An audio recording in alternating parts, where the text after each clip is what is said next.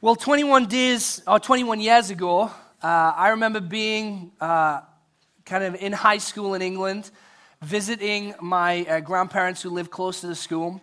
And when I walked into the front room, I saw on the television set an image that even now, even not as an American, was burned into my mind, of two towers burning. It was a horrible, horrible day, and one that we rightfully remember even 21 years later.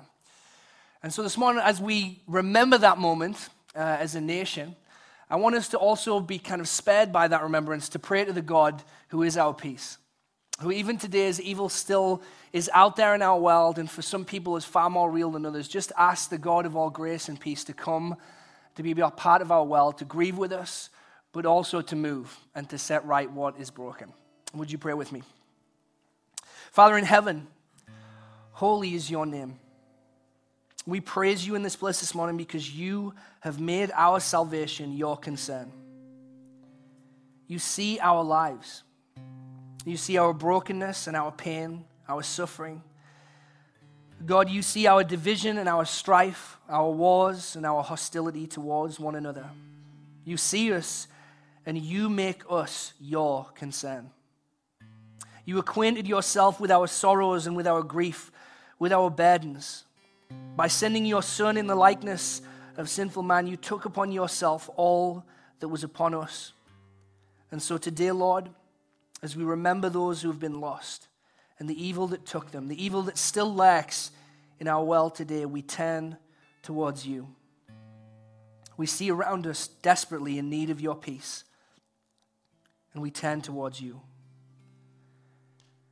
We pray you would see us, that you would come and bring justice, redemption, healing, and salvation to a world that longs for your return. You've asked us as your people to mourn with those who mourn and to express grief for that which causes you grief. And so today we remember those lives that were lost on September 11th, 2001. Lord, that broke your heart, that grieved you deeply. We pray for those in our own family and our own communities whose grief is still heavy today, who felt loss on that day and still feel that loss of any kind. We also pray for those in military service whose continued service fights for our freedom and our safety. God, we ask for your grace on those who risk themselves for our sake and for our families. We also know that your gaze is on much more than our own nation today, that you see the terror that is all around the world. And so, Father, we pray specifically for those who face that today. We pray for the nation of Ukraine. Lord, bring an end to the violence.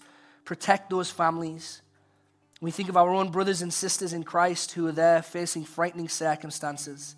Missionaries from Chapel Street who we see going through the streets with those communities. We ask that you would care for them and lead them. We ask for the hearts of the leaders in both sides of the conflict to turn towards you, to repent of their sins and seek the welfare of their people and of their neighbors. Father, we thank you that we can turn towards you in moments of great grief, in moments of need. We thank you that you hear us, that you see us, and that you are moving us towards the day when all war and strife will cease and you will bring peace. And so we pray, come quickly, Lord Jesus. It's in your name that we pray. Amen. So I met my husband 5 years ago. We were playing Ultimate Frisbee, and we're part of this group that just kind of gathers in the park. One Saturday, he had sent me a message online asking if I wanted to go to coffee or something, and so then, that's how we got a relationship going from that point on. So when we first started looking for a home, we weren't sure what neighborhood we wanted to live in. We started looking at homes in North Aurora and really fell in love with the area. Everybody that I've met or encountered seems really nice as well, and there's also diversity within the neighborhood. I'll see different people, different ethnic backgrounds. I even have some neighbors who I can talk in Spanish with, which has been kind of cool. We started learning about Chapel Street Church when during the pandemic we saw some signs around people's lawns that were like, oh, Chapel Street, keep God close, everybody else should be 6 feet away. I thought that was a fun way to engage with the neighborhood, as well as just seeing how many of our actual neighbors are attending this church. So my husband and I checked it out, started watching online, and then when the a campus has opened up again, we went to Mill Creek. We visited there one Sunday and we met Pastor Sterling, and we told him, yeah, we're new, we're here from North Aurora. He goes, North Aurora? There's a campus opening in North Aurora this fall. And we're like, what? And so he's like, I'm going to have you meet Pastor Andrew, who also happened to be there that Sunday. So we got to meet him right away, and he was telling us about the church and just got to share in the excitement of, wow, we could have a campus right by our home that we could walk to. We could be part of a launch, which is something we haven't done before, and just get to see God develop and build a church campus near us. When the campus actually launched in September 2021, we were very excited and very ready to get involved. And it was very meaningful for, I would say, myself, my husband in particular, because now we started to meet the faces and the families associated with the signs that were in the lawns during the pandemic. It was a big piece of us feeling connected and excited about building a church. So being part of a neighborhood church in a neighborhood that I live in has been really meaningful because creates a different level of concern for my neighborhood. I feel like I want my neighbors to know about Jesus, but I also want them to feel like they can have a place to come to and just not just turn to me as a neighbor, but also they know that they can turn to Chapel Street as a church. And my husband and I, we really have a desire to help serve in the church. So wherever there is a need that presents itself, we like to just step up because we're in a time in our lives where we don't have children. We're right by the church. We've worked from home, and so we really have a lot of time and availability that we want to dedicate to serving the Lord. I've been a part of other churches before that have, a vision to expand, but when I understood Chapel Street's specific mission of being a neighborhood church and in the community, it's really neat to experience that and to see the impact that that can have, because it's now a center point of the neighborhood. Since we've launched the North Aurora campus, it's really been instrumental in getting me excited about having a relationship with God and a relationship with others. And it's also raised a level of awareness and concern and passion for my community that I want my neighbors to know about this church. I want my neighbors to know Jesus. When I think about a year from now, 5 years from now, it's very exciting to consider all that God's going to do here in this neighborhood, all that He already has done. When you can reflect back already on His faithfulness, and it's only been a year coming out of a pandemic, God's going to do so much more, and we're so excited, and we are here for it.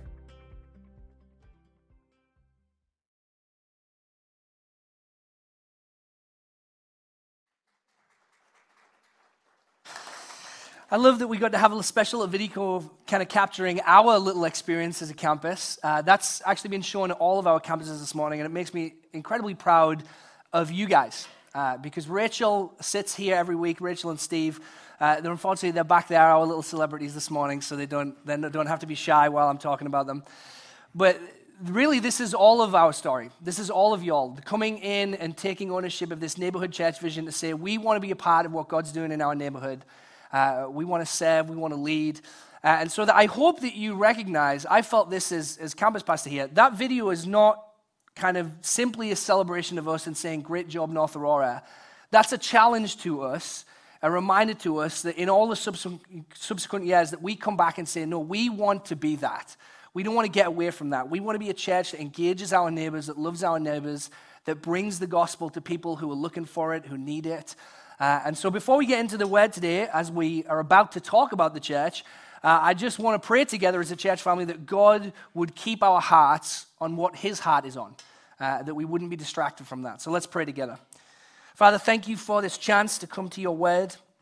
And God, we are so conscious, even as we celebrate a story like the one we just saw, that God, our hearts would not ever depart from you. Father, it's so easy for us to make church something for ourselves. But Lord, we said we don't want to be a church for ourselves. We want to be a church for our neighbors. We know that you have called us here to this location, not primarily for ourselves, but for our neighbors. That, Lord, your kingdom might increase, that the gospel might be shared, and that people who need you would meet you.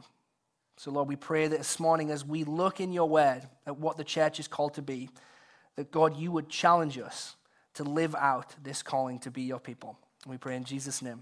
Amen. Well, we're definitely kind of into the fall mode in the Griffiths household now. We've kind of ended summer. And that's been sad, but summer was really fun for us. We did a lot of different things, but one of the things that I enjoyed most this summer is I was reading the final Harry Potter book to my two oldest boys. I'd never read the books before. I was absolutely a movie guy before the books. So it was fun kind of seeing all the background information that I didn't know about. And it was most of all, if you have never had the chance to read a book to a young kid, it is a blast to be able to watch their facial expressions when things get revealed and everything happens. So it was a blast getting to do that. But the other thing that we did alongside of it, which was the kids' favorite part about it, is we would read a chapter of the book and then we would watch the part of the movie that goes with that chapter so they could kind of see what we just read come to life on a big screen. And it was really fun getting to see them get so excited about all these characters that they'd read about, that they'd been thinking about, because we read the whole series together, kind of come to life. And they really, like most of us, they wanted a faithful depiction of what they'd just read, right? They get mad when things get away from what they've just read, and they think, well, hang on, this is not what it's supposed to be like. And so people get really worked up with that. We got all the Harry Potter movies here. And I have to say, as someone who had watched the movies first, I was a little bit kind of taken back by how changes can happen. You know, you get a movie that's not quite what you read about. The other one that's in the news right now is called the Amazon series, The Rings of Power. Has anybody watched this yet? Anybody Rings of Power people? Okay, you're my people. You're my people. It's a very nerdy show, I admit. If you're a fan of Lord of the Rings or Tolkien, you're like way deep in there. You know, maybe you've learned a little bit of Elvish just on the side, but you don't tell no one that you know it because it's a bit embarrassing. But people are really worked up about this show. You know why? Because they want it to be a faithful depiction of what they've read in books like the Silmarillion. How many of you have never even heard of the book, the Silmarillion? Yeah. It's part of the Lord of the Rings series, but we've all heard of Fellowship of the Ring, Two Towers, everything like that, but we've never heard of the Silmarillion, which is loosely what this series is based off. And so people are really concerned. We want this to be a faithful depiction of what we read. We want to see all these things that we've read about, that we've imagined in our minds. We want to see it come to life. Now, don't you think that a church should be a faithful depiction of what we read in God's Word? Shouldn't it be something that when we see churches and we go to church and when we are amongst the people of God, it should be something where everything that we've imagined in God's Word, everything that God has put in our own hearts, that we see a faithful depiction of it around us? That when we sit in the seats at church, it's something that makes us go, yes, this is what God has spoken about. This is the picture that he gave us through Christ of this people united around the cross who love one another, who serve one another, who love and serve their neighbors. We want to be a faithful depiction of what we read about in God's Word. So we want to think about that over these last 2 weeks. We've been talking about this neighborhood church vision that we talk about a lot at Chapel Street, this vision that we have to be a family of neighborhood churches that serve our neighbors, that proclaim the gospel of Jesus. And last week, Pastor Jeff kind of led all of our campuses in this message of what is the church supposed to be. It's supposed to be a move of God's Spirit amongst God's people for God's purposes and glory in the world. And this week, what we want to do is we want to get a little bit more specific and we want to ask ourselves, what is that supposed to look like in our midst, in our context? What is it supposed to look like in North Aurora to be a church that is moved by God's Spirit, to be on mission for His purpose and His glory? What does that look like? Maybe the way we could ask this is, what's the original story of the church?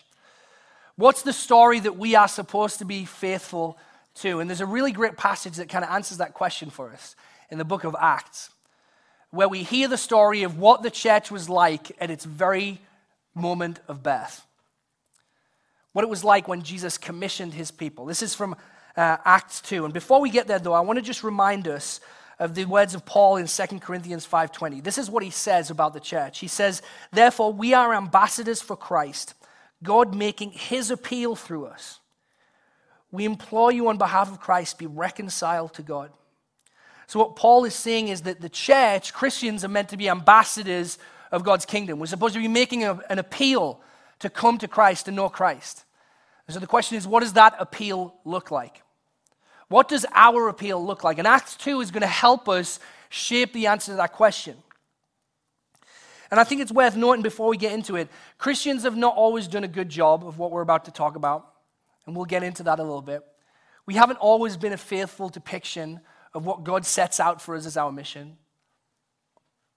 A guy I listened to on a podcast called Undeceptions called John Dixon, he also wrote a book called Bullies and Saints. And in there he talks about how Christians have been called to play this beautiful symphony by God. We're kind of an orchestra of different instruments that collectively are playing the song of Christ. And sometimes we get off key a little bit, and we're not playing what we should be playing. Or sometimes we play an entirely different song altogether. But that doesn't mean that the song that God gives us is any less valuable, that we shouldn't return to it and ask ourselves, what does our appeal look like? Are we a faithful depiction of God's love in the world? So let's look at Acts 2. Let's see what it says. This is what it says, Acts 2, 42 through 47. They devoted themselves to the apostles' teaching, to the fellowship and to the breaking of bread and prayers. And awe came upon every soul, and many wonders and signs were being done through the apostles. All who believed were together and had all things in common. And they were selling their possessions and belongings and distributing the proceeds to all as any had need. And day by day, attending the temple together and breaking bread in their homes, they received their food with glad and generous hearts, praising God and having favor with all the people. And the Lord added to their number day by day those who were being saved. Now, people love this passage. You've probably heard a lot of people say, we just need to get back to being a church like this. We need to be a church that is focused and devoted. And I think that that's true. But I also want to say the church has never been perfect. There's a reason why we need Jesus' forgiveness and grace. Is because in every age, including this one, there are problems. If you read the New Testament, even here, even at this moment, there are all kind of things that Paul and Peter and the leaders of the church are working to try and correct and strengthen. There's moments when the church needs to be called to repentance. There's moments when the church is absolutely being celebrated. But what I think makes this passage valuable is that God, in kind of inspiring this record, is giving us a picture of what the church should look like and feel like. He's giving us a picture that I think has 6 different distinctives that teaches us, that can help shape for us today. This is what we're aiming for. This is what the symphony is supposed to sound like. And so again, we ask ourselves this morning, are we heading towards that picture? Are we moving towards this picture of the church? And while we examine these different distinctives this morning, I want to bring this to a North Aurora level. And I want us to ask ourselves as a church family, are we devoted to this picture? Not just Chapel Street, but are we here in North Aurora? Are we devoted to this picture? And even more, if we go down, I'm thinking, are we devoted to this in our families? Are we devoted to this individually? Am I devoted to this as a pastor? Are you devoted to this as a part of this body? So let's go ahead and take a look at how we can be a faithful depiction of what God intends for his church. First thing that we see in this passage is a learning community. The first distinctive is a learning community. Now, I am the kind of guy that if I've got an IKEA project and I'm trying to build some furniture for the kids, there's this weird, you know exactly what I'm about to say. There's this weird sense in me as a dad that thinks I cannot look at the manual. I have to be a man and I have to build this all by myself. I'm going to figure out where everything goes, right? They've already drilled half the holes for me. How bad can it really be? And inevitably, I always get in the situation where I've put something on backwards and I'm slowly figuring it out as I go deeper and deeper into my mess, that I'm going to have to go back and read the manual and fix what I've messed up. Now, sometimes we as Christians, we can get a little bit off the manual, can't we? We can get a little bit off track as to what God has given us to follow through on, to depict. And the only way we can do that is by being a learning community that comes back to God's word and asks ourselves, what are we supposed to be? And this family at the beginning of the church, this group in Acts 2, they're a group of people that want to be a learning community, that are constantly learning about God's word, learning about what it is that they've been called to. And the way that they do that is they constantly come back to God's word. We're told in Acts 2:42, they devoted themselves to the apostles' teaching. They devoted themselves to the apostles' teaching. Now, first of all, the word devoted, that's a big word, right? This is saying that this wasn't just a hobby for them. This wasn't just something that was kind of a curiosity. They were devoted to this. They set themselves aside to study what the apostles were giving them. And what was it that the apostles was giving them? What is it that they were being taught? It was the message of Jesus. It was the story of Jesus' life, his death, his resurrection. It was the story of how Jesus himself was the fulfillment of everything that had gone before. We just finished a series looking at the book of Hebrews, chapter 11, where we saw how Jesus was the fulfillment of all of these different stories. This is the kind of thing that these people got together to talk about. They were getting together to say, how is Jesus everything that we need? Why is this message of Jesus so important? What has it done for us? What has been accomplished in Christ? What does Christ want to do next? They devoted themselves to learning the answer to that question. This wasn't just a group of people who were sharing opinions about the state of the world around them or what they think that they should be doing as believers. This was a people who were dedicated to discovering what God said. John Stott, who, by the way, was once the chaplain to Queen Elizabeth II, who's just passed, so I've been reading a couple of his words this week. He says that since the teaching of the apostles comes in the New Testament, then for us today, for us to be devoted to the apostle teaching means to be devoted to the Word of God, to understanding what is it that this book is really saying to us. 2 Peter 3:18 says, grow in the grace and the knowledge of our Lord and Savior Jesus Christ. To him be the glory both now and to the day of eternity. Amen. The call on us, if we're going to be a learning community, is to be continually dedicated and devoted towards learning what the Word of God says. And now that might seem to you like it's a bit of a non-starter. Well, of course, yeah, we go to church, we learn about the Bible. But the truth is, we live in a culture that's largely forgotten about what the Word of God says. And that's not just something that's kind of out there. I think that's even within the walls of the church. I remember when I started growing and going to church, I was discovering stories I had no idea were in that book. Stories like Hosea, the story of a prophet who was called to marry a woman who was unfaithful to him and love and serve her and be committed to her. Never knew there was a story like that in Scripture. Certainly not in the Old Testament that I thought was so full of God's anger.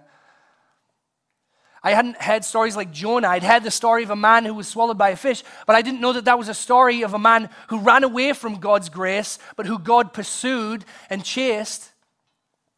There's so many different things in God's Word that gives us a picture of who God is and what He's doing, and we need to be dedicated to continually learning about what's in these pages. It's not just for pastors, it's not just for theologians, it's for all of us. The knowledge of God isn't a hobby or an occasional activity. It's something that we need to hold our souls together. There's a beautiful picture of this in Acts 17, a little bit later in the book of Acts. There's a group of people called the Noble Bereans. And Paul is preaching this message of Jesus to them. And you know what they do when they hear him?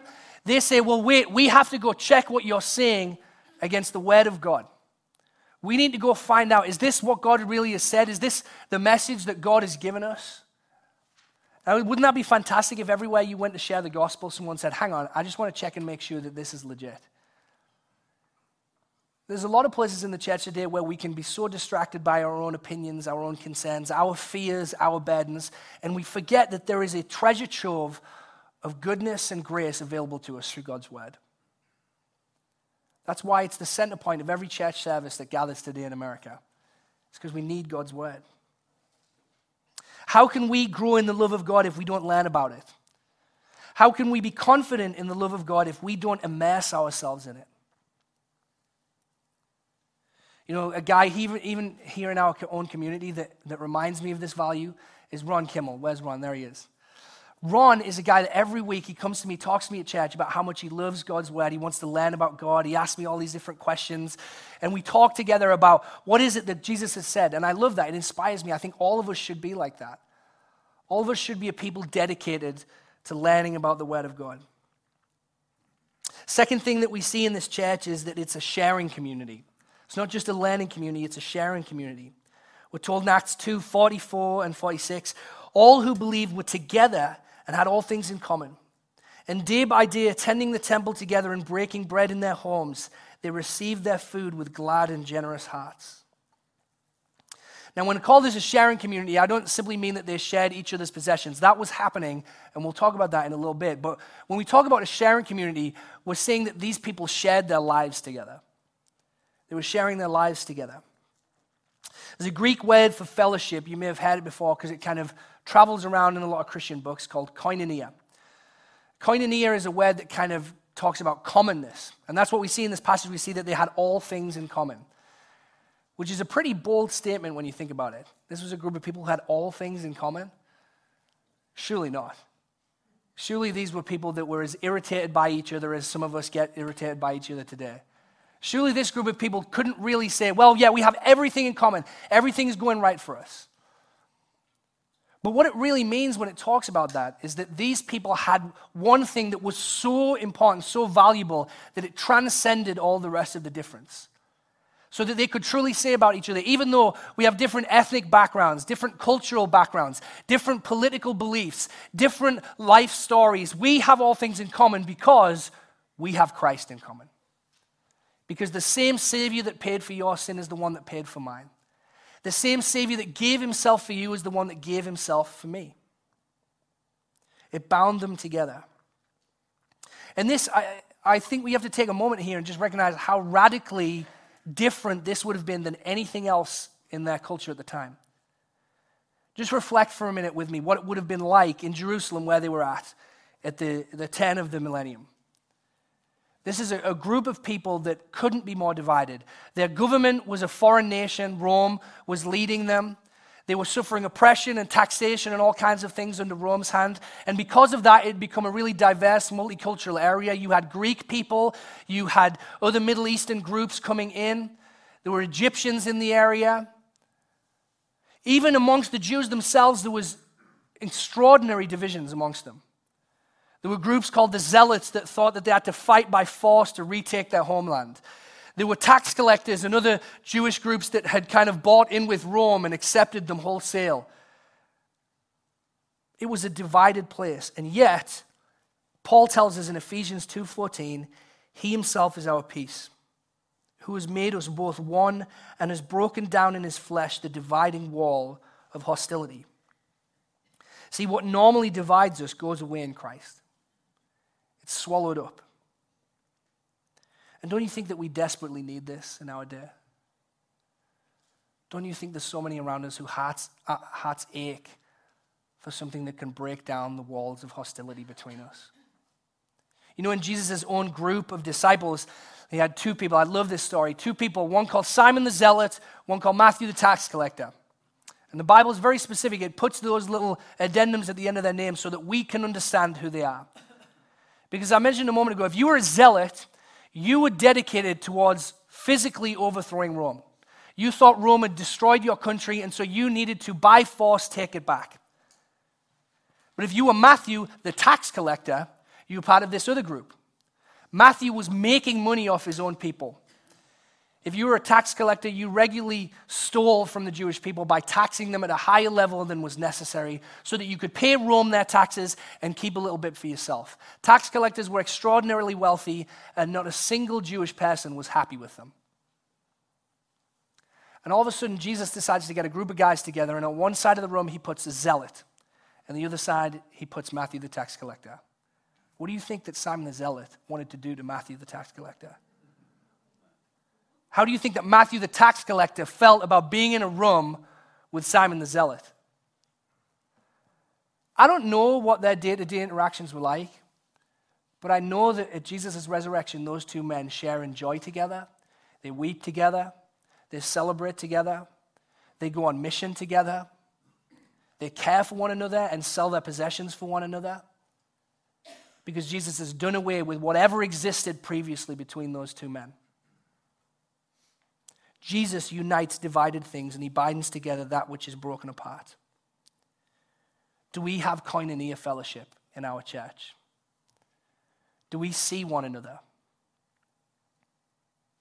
Do we share life with one another? Where are we seeking as a church? Where are we keeping our barriers up? We try to kind of build this amongst ourselves by having things like rooted groups and small groups and Bible studies and prayer groups.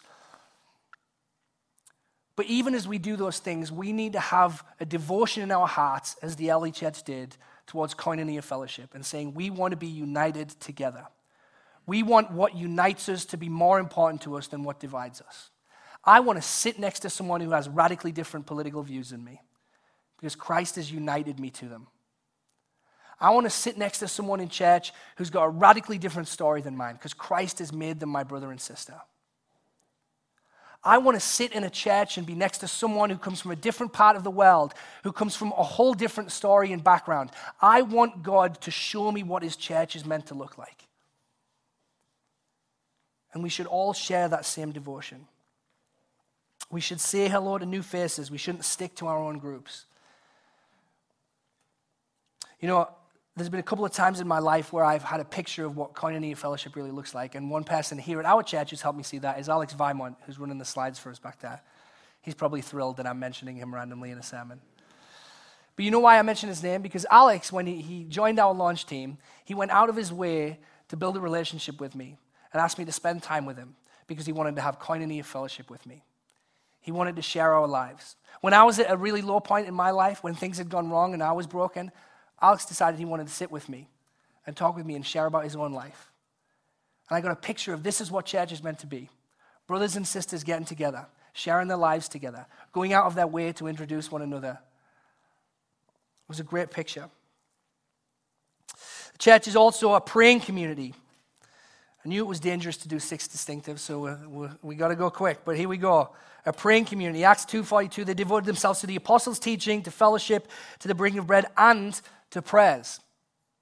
Church was a praying church. Now, me and Janae, I love our marriage, but one of the things that I am always guilty of is that I am not good at making sure that I spend time listening to my wife and having a good conversation with her. After we've had a long day, we come home, I want to sometimes put on Netflix and binge watch some Netflix and watch some stupid show, usually a nerdy show that Janae is not as thrilled about. But can you imagine a marriage where the whole relationship was built on not talking to each other? That you were married, that you shared a home, that you were as kids together, but you never talked. You know when our marriage is at our best is when we're talking to each other, is when we're engaging each other, when we're saying, hey, how was your day today? What's going on in your life? Tell me about your world. And we're genuinely plugged in to hearing from one another. That's what prayer is. Prayer is the way that we engage with the God who loves us, that we can hold a conversation with him. You know that all of our planning in a church, all of our mission is of no use if we don't talk to God. I love that Mike Borges this morning, we were praying for our worship team before the service, and he says, God, we're asking not that you would come and bless our plans, but that we would listen to you.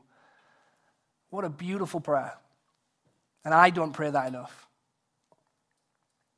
The prayer at the start of the church was incredible. This is what Acts 1:14 says.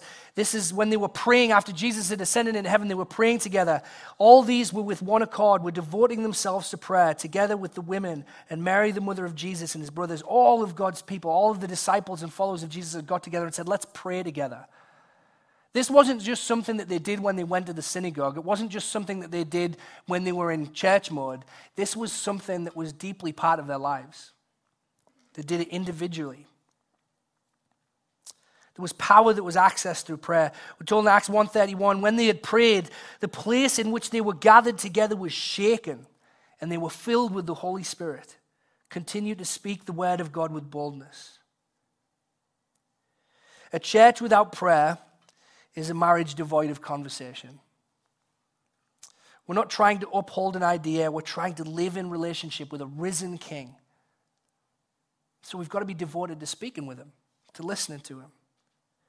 And I think we've got a lot of growth to do in this. We've strove, since our opening here at North Aurora, we've strove to make prayer an important part of what we do.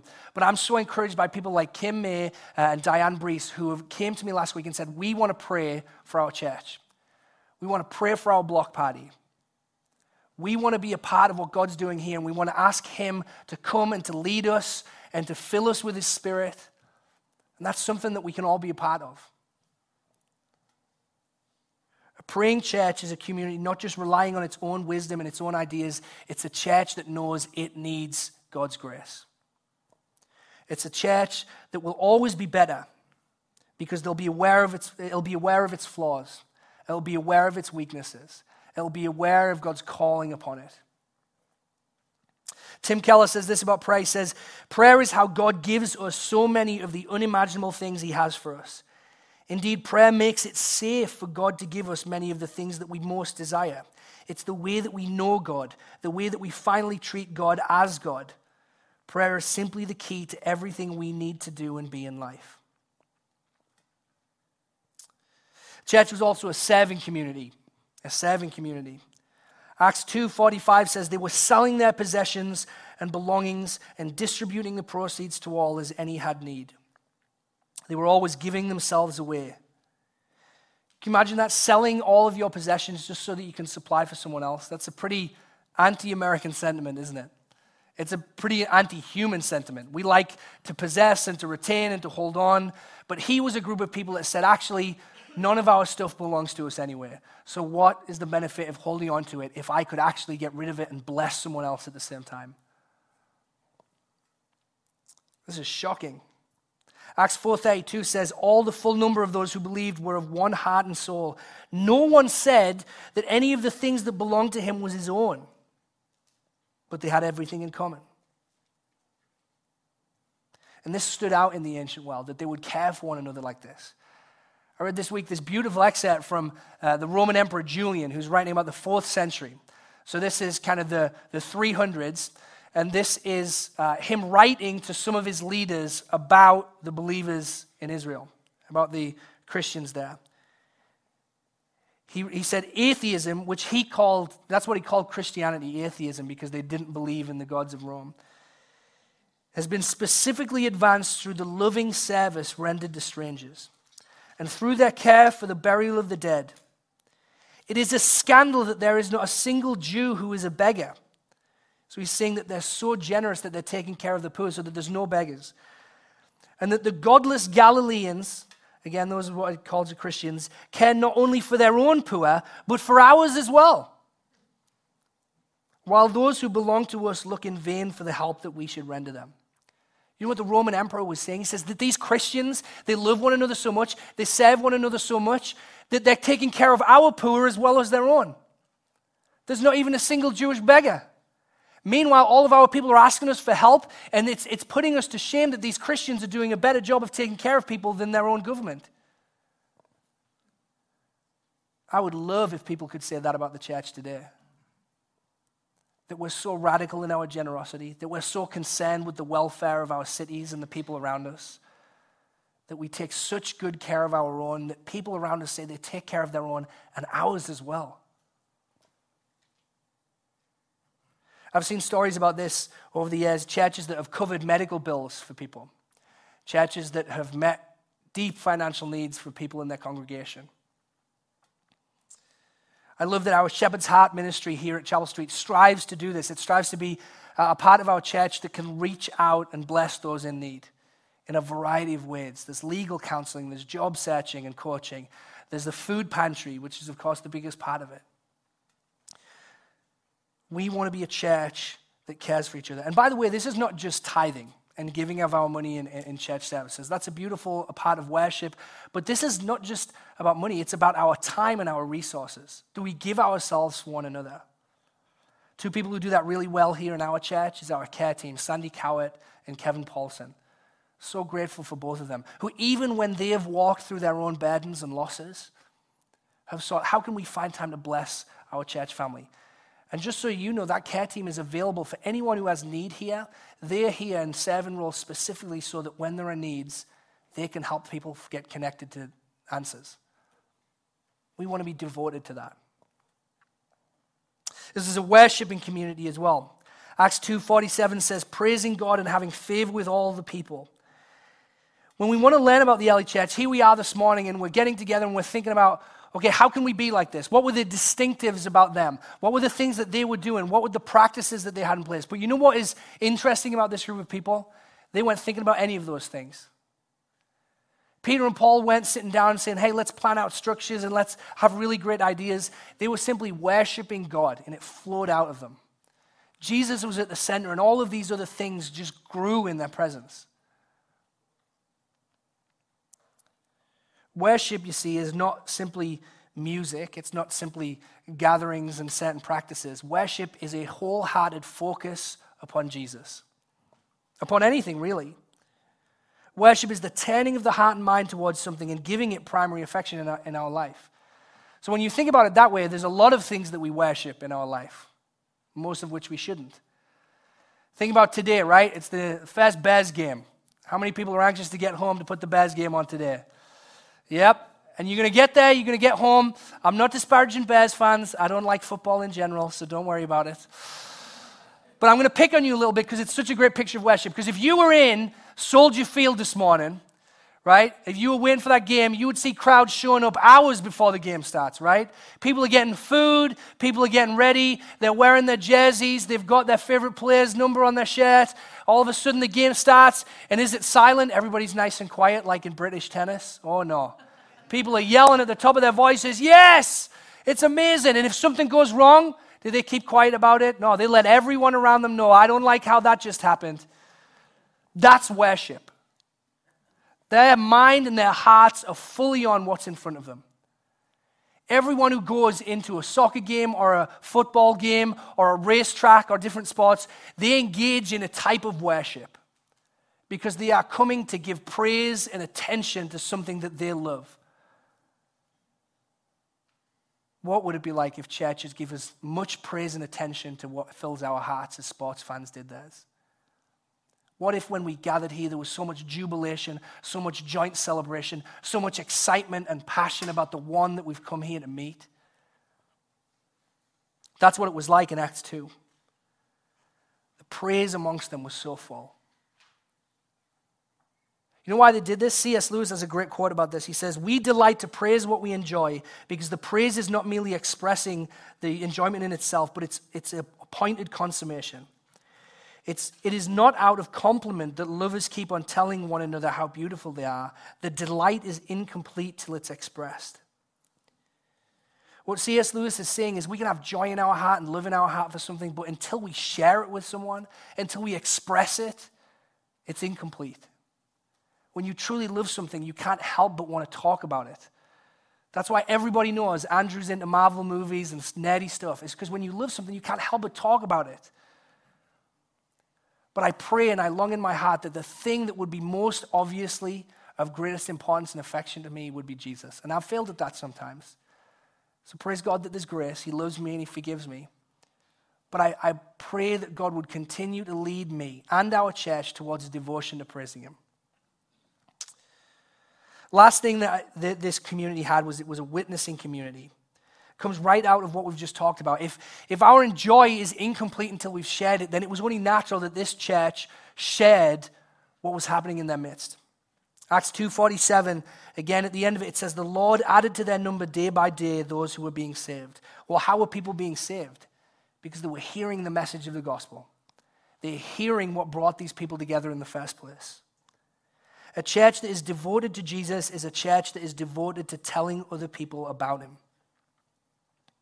We want to be a church that does this not so that we can push our particular perspectives on people, but because we know we found a king that can meet the longing of every human heart. We should be sharing with our friends, come and meet the one who's healed me, who's loved me, who's cared for me. His mercy is available.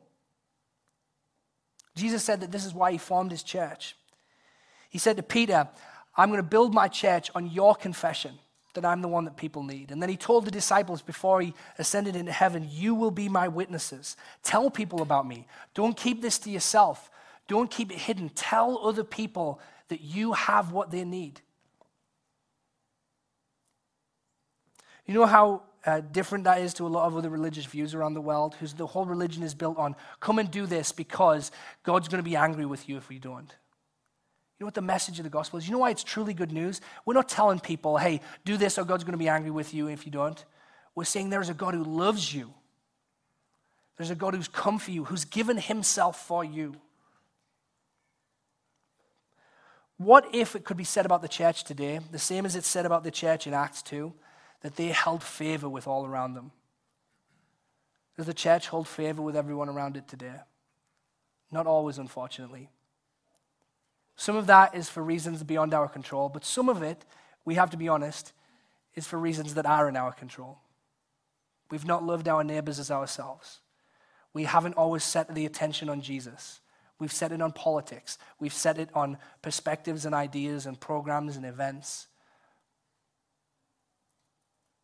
We've got to come back to the God of grace. And the last thing I want to mention on this one is, who adds to their number? The Lord. The Lord added to their number every day. Doesn't that take the pressure off us as we share the gospel? We're not sharing the gospel to try and convince people. We're sharing the gospel to make available something, and then God does the rest.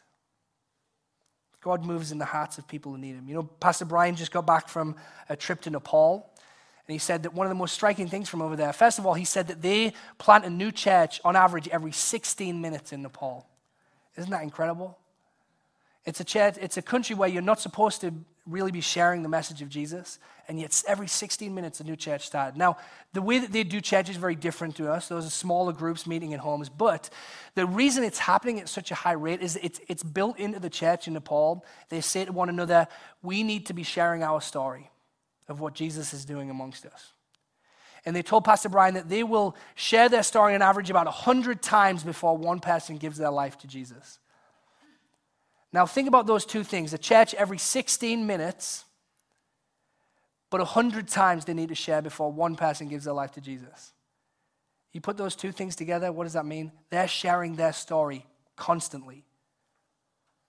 So that 100 times is nothing to them.